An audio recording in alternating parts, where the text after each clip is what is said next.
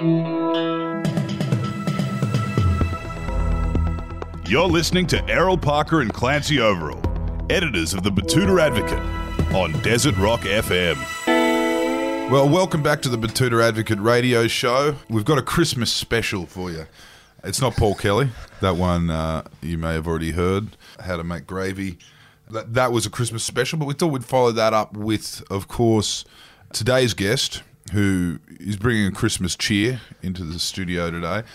Of course, you're joined by myself, Clancy Overall, editor of the Betoota Advocate, and Errol Parker, editor-at-large. How are you, Errol?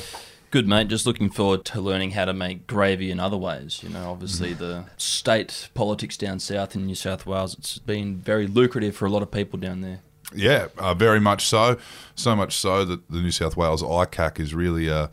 it's proving itself as a worthy institution. Yeah, it's in vogue and certainly busy. And today's guest, I guess, is someone who... Is aware that it exists. Is aware it exists and is not tarnished by it, which is surprising for a state politician. Haven't been tagged with the ICAC.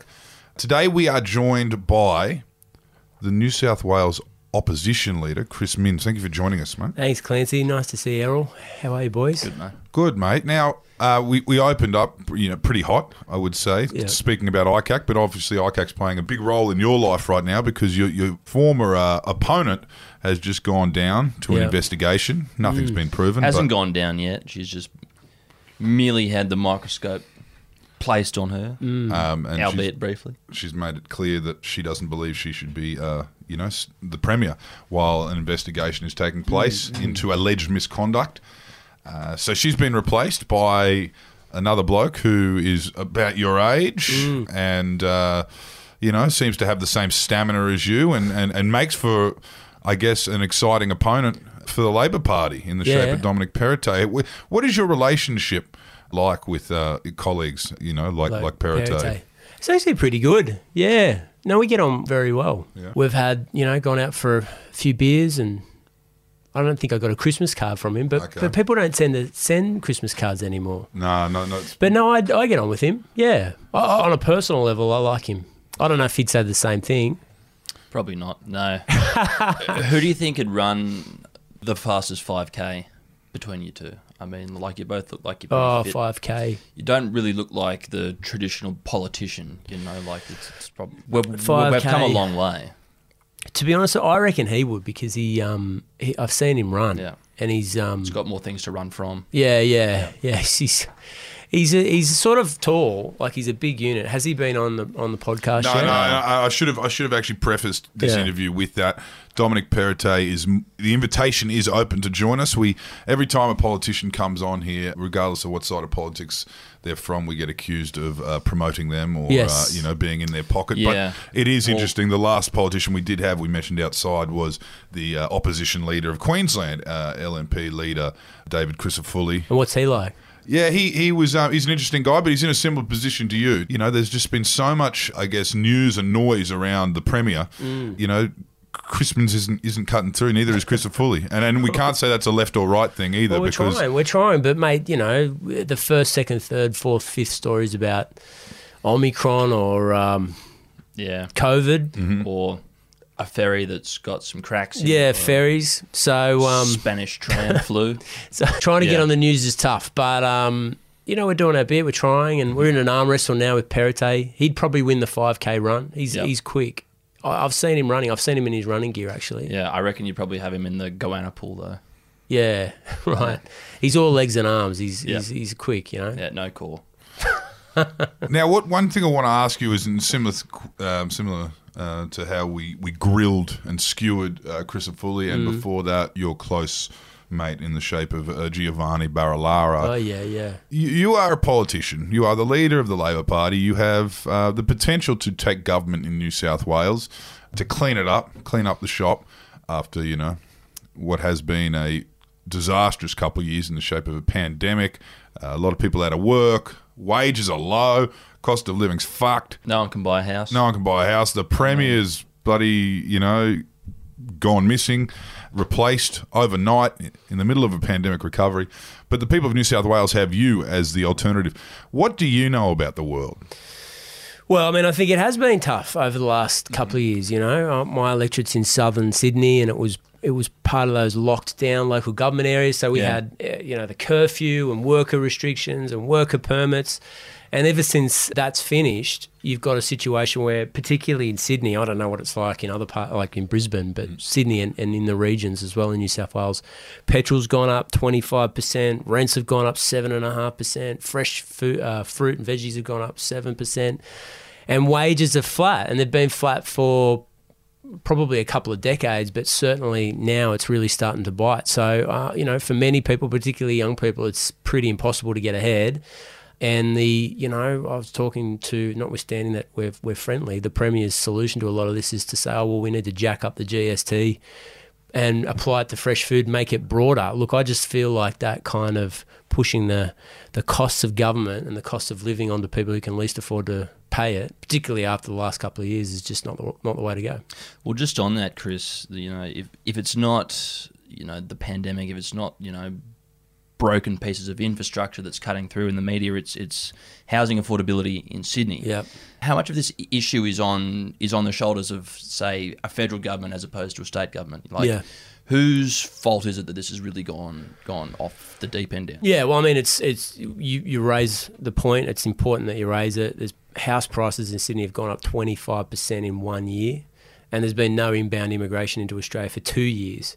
So this is a huge, asset-driven change in what people can afford, and many people can't afford it at all. I think the average house price in Sydney is over $1 million now. In Brisbane, it's about 650,000 or something. Yeah, Queensland teachers get paid more than Sydney teachers. So first thing we need to do is make sure we get some wage growth, like serious wage growth, particularly people who PAYE taxpayers. They're falling further and further behind. Their salary just doesn't stretch as far, and you're seeing a lot of industrial action right across not just Sydney and New South, but the entire world. And I reckon that's not being driven by trade union leaders going, let's go out on strike. I think it's their membership going, we can't afford to live and work here anymore. It's just too expensive. So that's part of it. Supply is a big part of housing.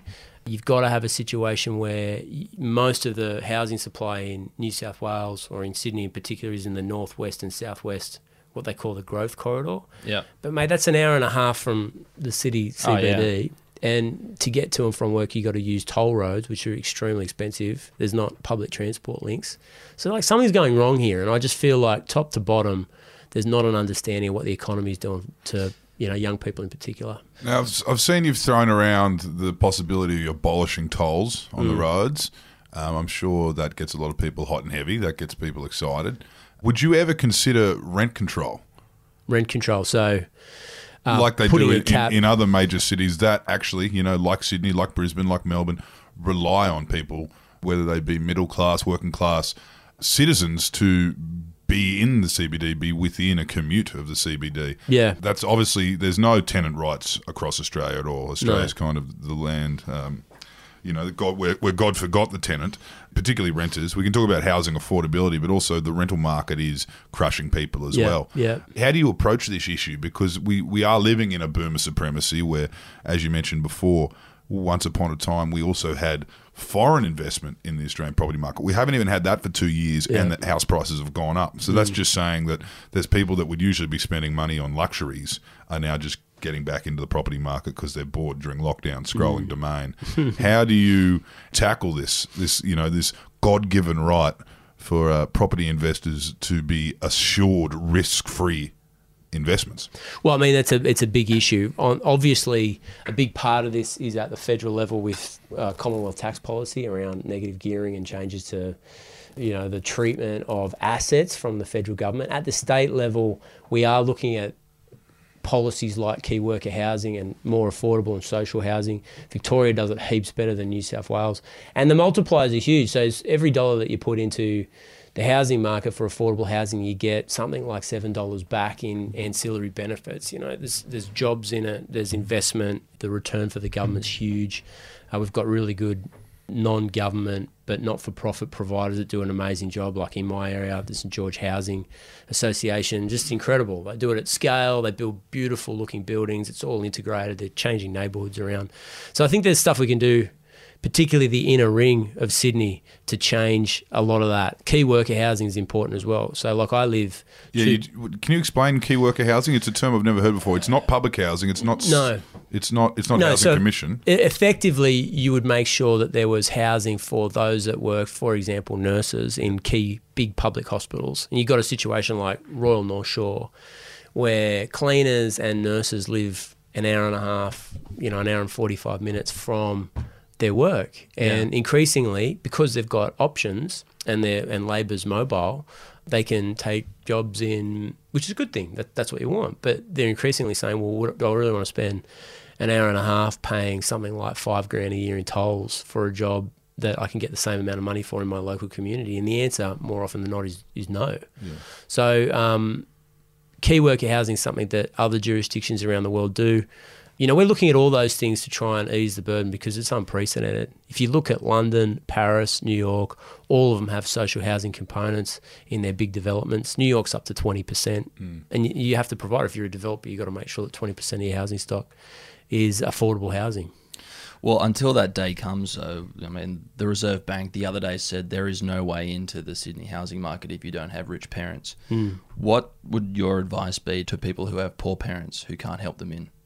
Yeah, it's such a complicated issue, and we've touched on a whole bunch of stuff in relation to the economy and the family budget. We need to make sure wages get going and can keep pace with affordability across the board in Sydney. We need to make sure that we're not pushing all of the burden of taxation, particularly on younger people with these user pay taxes. In New South Wales, tolls, taxes, fines, fees, charges are all up. All of them are up. Taxes are growing at 3.2%. The economy's only growing at 2%. Majority of that or a big chunk of that is stamp duty, often paid by first home buyers. So we need to make sure, from the state perspective, we do everything we can. As I said, a lot of this rests in the Commonwealth jurisdiction. Yeah. Now, if I was a young person living in New South Wales, I'd actually, aside from what we've just spoken about now in terms of, you're carrying a lot of the government cost and you're locked out. If you're young and you're on a good wicket, then you can afford to live somewhere nice. Yeah, and it's all started with Joe Hockey saying the key to buying a house is getting a good job. We know that that's not enough. But, on top of all of these things, the intergenerational, wealth disparity and everything like that young people are kind of having to endure and not enjoy in your city. You've also got the aspect of a police state, really. Cities around the world, as we said, we've got rent control, we've got key worker housing. What they don't have in other cities around the world is lockout laws. They don't have police dogs walking through pubs on Christmas parties. The kids are not only, locked out financially, but they're the most legislated young people in the world. What are your thoughts on how to, make your city that you grew up in? And I'm sure you had a lot of fun in the Cross. I'm sure you had a lot of fun down in Darling Harbour during the Olympics. Yeah, right. Yeah. Over the road at Oakey Jubes. Yeah. How do you just cool off a little bit on this policing, kids getting strip searched at train stations, all that kind of stuff? Yeah. So, look, obviously it's an issue that... It's a complicated issue. It has to do with not just the policing, but also the legislation that politicians like myself push through the parliament. It's not like police wake up one day and go, I think I'm going to do this today. They're obviously reacting to laws that have been passed by a series of governments. First of all, I thought the lockout laws in Sydney were terrible. And I broke with my party 2 years before they changed in 2020. I wrote an article in the Sydney Morning Herald in 2017 or 16 saying these are crazy. Sydney's losing its importance as a nighttime economy. We've got all these amazing bars and restaurants that aren't like the solid, normal, safe environments that we're just closing right across Sydney. And in the meantime, Newtown and the casino were a mess. So I thought it was just this massive distortion and spoke out against it at the time. And I was unhappy that the Labor Party didn't take that to the last election because I think we could have got a lot of support from young people, and it might have been enough in a few different seats to really push a lot of voters over to the Labor side.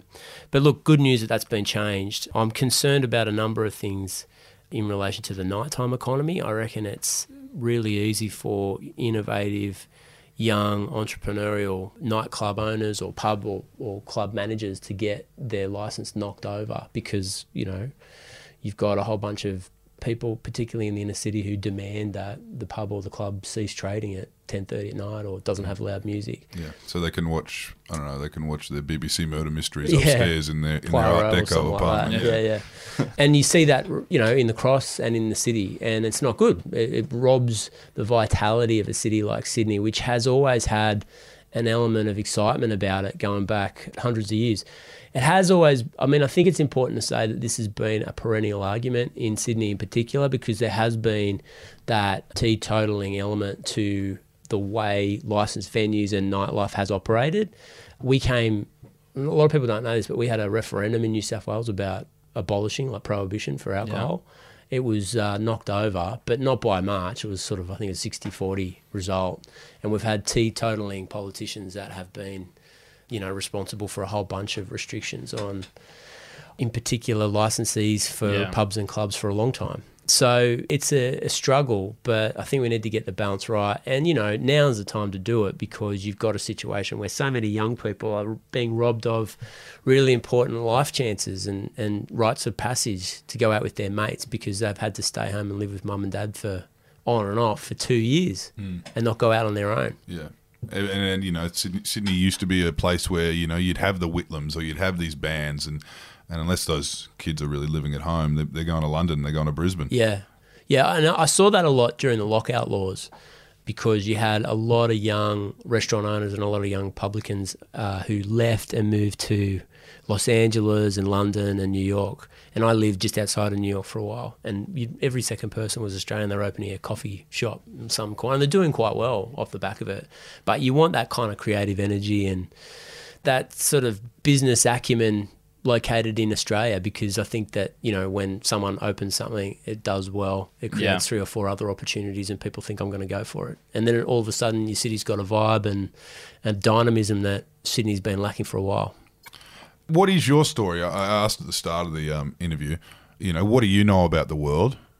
Can you tell us what it is that inspired you to, I guess, make the interesting career choice for a young man to spend your lifetime surrounded by teetotalers and wowsers and, you know, fundamental Christians in Macquarie Street, and Sydney? And, you know. Yeah. Yeah, well, I mean, we got all... Many different people choose politics as a vocation. I joined the Labor Party when I was 17, and I've always liked it. Like, I didn't come late to politics. I found it really exciting. I thought that for my generation, Paul Keating coming through and just like ripping in on the nightly news was incredible. I never really heard anyone speak like that, let alone a Prime Minister.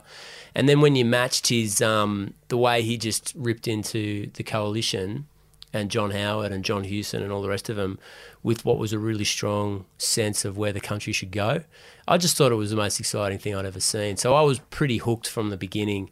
Dropped in and out of politics, worked in it, and then left it for a while. Was living in the States, and the member for Cogra, who was a friend of mine, Cherie Burton, she said, look, I'm not running again. If you come back, you could put your hand up and run for pre-selection. And so I did that, and yeah, I haven't sort of enjoyed it every day, you know, 24/7. It's a pretty, oftentimes it's tough, and you know, you get a lot of challenges, but it's exciting. And even on horrible days, you never go to bed going, well, what a boring endeavour. You're not sort of putting the lids on toothpaste. It's exciting work. And what does your team look like at the moment? You know, you're sitting in opposition. What does the shadow government look like of New South Wales? Like, is it important in the Labor Party to put a minister in the appropriate portfolio? You know, like someone who at least has a tiny bit of experience about, say, what it is to be a teacher, what it is to be a policeman. You know, we got a bit of that. I mean, obviously we got, I don't know, you guys would have heard of Jihad Dib, who was a fantastic principal in New South Wales for a long time, and he's on our front bench as the Shadow Minister for Climate Change and Energy and Emergency Services. Also the brother of, New South Billy Wales Dib. featherweight title holder, Billy Dib, Billy the Kid Dib. Yeah, absolutely. Brilliant. What did he have? The IBF or IWB, I believe. Oh, okay. Yeah, I mean, that's a great asset for the Labor Party, is someone like that, you know, a community leader, punch bowl high principal, brother of a great boxer. I mean, they're not going to vote for him out there. No, they love it. Yeah.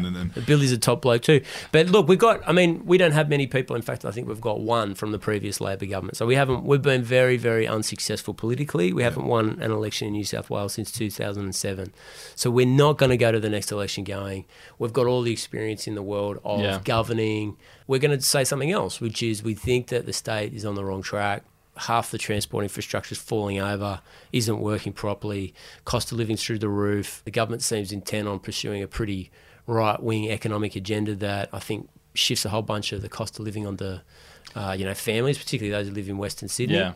So we don't have experience doing all those things. We want to radically change the joint. Yeah. You mentioned you've got Jihad Dib and you've got a kind of diverse party. But one thing that Gladys had over you last election was the success story of, you know, the working class, you know, daughter of immigrants who kind of not only was an icon to, you know, the immigrant community and people of faith and also, female voters.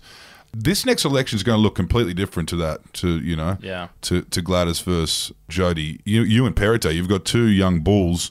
How are you going to appeal to those voters? I mean, Perrottet obviously has the people of faith. He's on a 7-for, and he's quite open about his religion. He also has tax policy too moving forward that's going to be very good to people who've bought houses in the past 5 years. He's got the coveted property investor vote. How are you going to appeal to these different? Sydney's not. Sydney isn't just a grey city full of very similar people. Yeah. It's a diverse kind of place, and there's a lot of different wants and needs, particularly out west. Yeah. Well, I mean, look, I think less politics in politics. There's too much going on. We've approached COVID, I think, in a different way to the way oppositions around the country have approached it. I haven't thrown brickbats at Gladys Berejiklian or Dom Perrottet. I've tried to take a lot of politics out of this because I think it's a health emergency, not a political one. So really sticking to the issues. I'm not really interested in marching their ministers and their Premier demanding that they resign from office and kicking them out of the New South Wales Parliament building. We want to replace them. And as I said, if you look at a few things, firstly, the way Western Sydney's being treated, everybody that lives west of Parramatta has enormous commutes to and from work. They're paying enormous amounts of money to either pay rent or their mortgage. They've not got access to the hospitals and schools and public transport links that the other parts of Sydney have received. And in return, they get toll roads, which are extremely expensive. Some families are paying between $5,000 and $7,000 a year in tolls to get to and from work every single year. And it goes up at 4% each year, every year under the terms of the privatised contract. So there's a lot happening in New South Wales that I don't think people understand. So on a level as of today, what are the economic circumstances happening in New South Wales? We're going to offer an alternative to the government. Beyond that, my team and I don't have experience in government, but we do live and work in Sydney, and we are focused on, and New South Wales, and we are focused on what this state looks like 10, 20 years from now. Yeah. There's some really troubling numbers coming out of education, for example. So there's half as many apprentices in New South Wales today as there was when the government was elected in 2011. 150,000 fewer people going through vocational education in TAFE in New South Wales today. We're not investing in young people in terms of the skills of the future. And I think when you look at the challenges associated with the New South Wales economy, which is driven not primarily but in large measure by real estate and coal mining, you've got to start thinking about what a modern, diversified economy looks like. And are you skilling up young people so that they can take advantage of those entrepreneurial opportunities? And I think the answer at the moment is no. The reason for that is twofold. Firstly, the government's been in power for over 10 years, and I think you just start getting stale and, myopic, and you're worried about internal factional crap. And the second thing is, and this is reasonable, they've had their head down focused on COVID for the last 2 years. Now, I'm not knocking them for that. But that is an opportunity for the opposition to say, well, okay, we're thinking down the track. Mm-hmm. We're looking at where we want the state to be in 20 years' time. We think we need to start investing in these things so that we're prepared for major changes. I mean, that is the strongest thing Perrottet has going for him right now, is that he is fighting for the freedoms of his citizens to return to the status quo. Yeah. So it's almost like, if you weren't happy before the pandemic, you should be happy now because things are like what it were before the pandemic. They were before, yeah. But I mean, is that good enough? I mean, is that what a dynamic state looks like? Is that what an economy fit for the future looks like? Where will the jobs come from in the future? And like you mentioned it a few times, Errol, domestic manufacturing is an important part of this, like making sure we build things in New South Wales. Queensland does it well. They've invested in Maryborough, regional Queensland, 3,000 jobs in construction. They build trains up there. I mean, if Scott Morrison can come to the table and start saying, all of a sudden I care about climate change and we're going to have net zero by 2050, then our major coal trading partners will be going through the same epiphany over the coming 10 years. And that puts big pressure on the New South Wales economy because 90% of what we dig up out of the ground, we export. We don't use domestically. That's an interesting that you mentioned Scott Morrison there, because one thing that was visible to everyone, even outside of New South Wales, over the last couple of years during the bushfires and during the pandemic was how testy things got between the Berejiklian and Morrison governments. Yeah. Visibly, there's photos where Morrison's got his fists clenched while he's talking to Gladys and the emergency, the chief officer of the, Fitzsimmons was his name? Yeah, Shane Fitzsimmons. Yeah. How do you think you would manage, assuming you win the next election, Morrison also wins, how would you manage working alongside what appears to be a very difficult man to work with? Yeah. He is like that, isn't he? Because it feels like... I mean, if a Liberal state government can't work with him, I'm not sure how a Labor state government will. Oh, no. Well, it's been raining a lot in Eastern Australia now, which means in 2 to 3 years there's going to be another massive bushfire crisis. So that's when you could be, holding hands with the big fella. Trying to navigate our way through another, burning of Cobargo. Yeah. Well, I mean, that would be terrible, but not dealing with Scott Morrison, but bushfire in Cobargo. Look, I think that, I deal with him professionally. I'm not like, I don't think I'd be a dickhead about it. Like, you've got an obligation, if you're the Premier of New South Wales, to work with whomever the voters throw up. Like, who am I to say he shouldn't be Prime Minister? I know who I'm going to vote for when the election's in May, but if the other side get more votes, then... Our federation kind of works like that. You just got to put it to one side. But it's interesting. They do seem to all hate each other. And I think that's, in New South Wales, we haven't had a state or federal government from the Labor Party since 2013.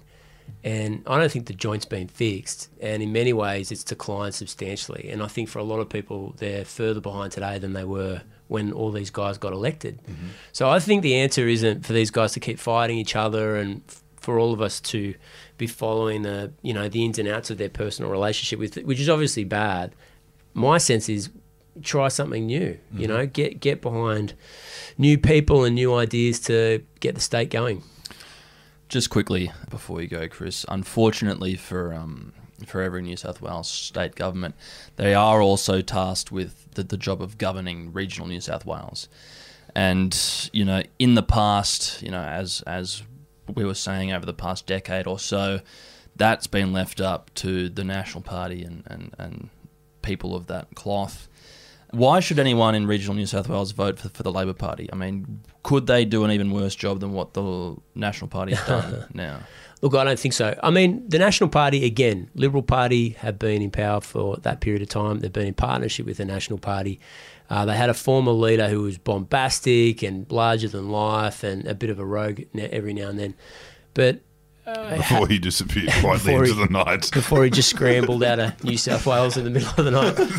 No, I mean, it's a funny thing in regional New South Wales. I've been out there a fair bit. I'm a Sydney boy, so I'm not pretending that, I've got some special connection with the bush. I don't. But I met a bloke in Braidwood, not far from Queanbeyan, about an hour out of Queanbeyan. Where they filmed the original Ned Kelly picture starring Mick Jagger. Is that right? Yeah. It's this historical town. It's where Canberra people get their second coffee on their way to Bateman's Bay. Yeah, I know the coffee shop there. It's very good.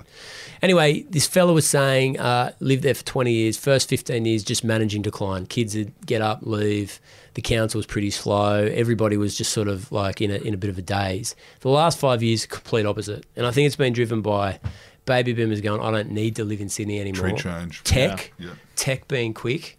and, computers, meaning that you can talk with your boss and live anywhere, and then supercharged by COVID. So he said the last 5 years, it's the exact opposite. Can't find people to work in any of the shops, infrastructure not keeping pace with a growing population, and nowhere to live and not enough nurses and frontline workers. So he was sort of pitching it as this is the big opportunity for regional New South Wales. We've seen, rather than all of these towns looking, sad and worried about how many people are leaving every week, we're seeing the opposite. But it does require government to keep pace, make sure that when, for example, a young person opens a business, the planning approvals are done quickly, that they're not just sitting on someone's desk for weeks and weeks and weeks, so that, that kind of entrepreneurial spirit, which I think is alive and well in New South Wales, doesn't get snuffed out by people believing, we do things slower here. Now, there's some towns that get it and are on fire. In fact, many of them. But I think the challenge for government is to make sure that we, kindle that fire and it keeps going. Can you just quickly tell me the difference between Kogarah and where you're born and raised, and Cronulla? It is very close, and I feel like the people vote very differently across that bridge.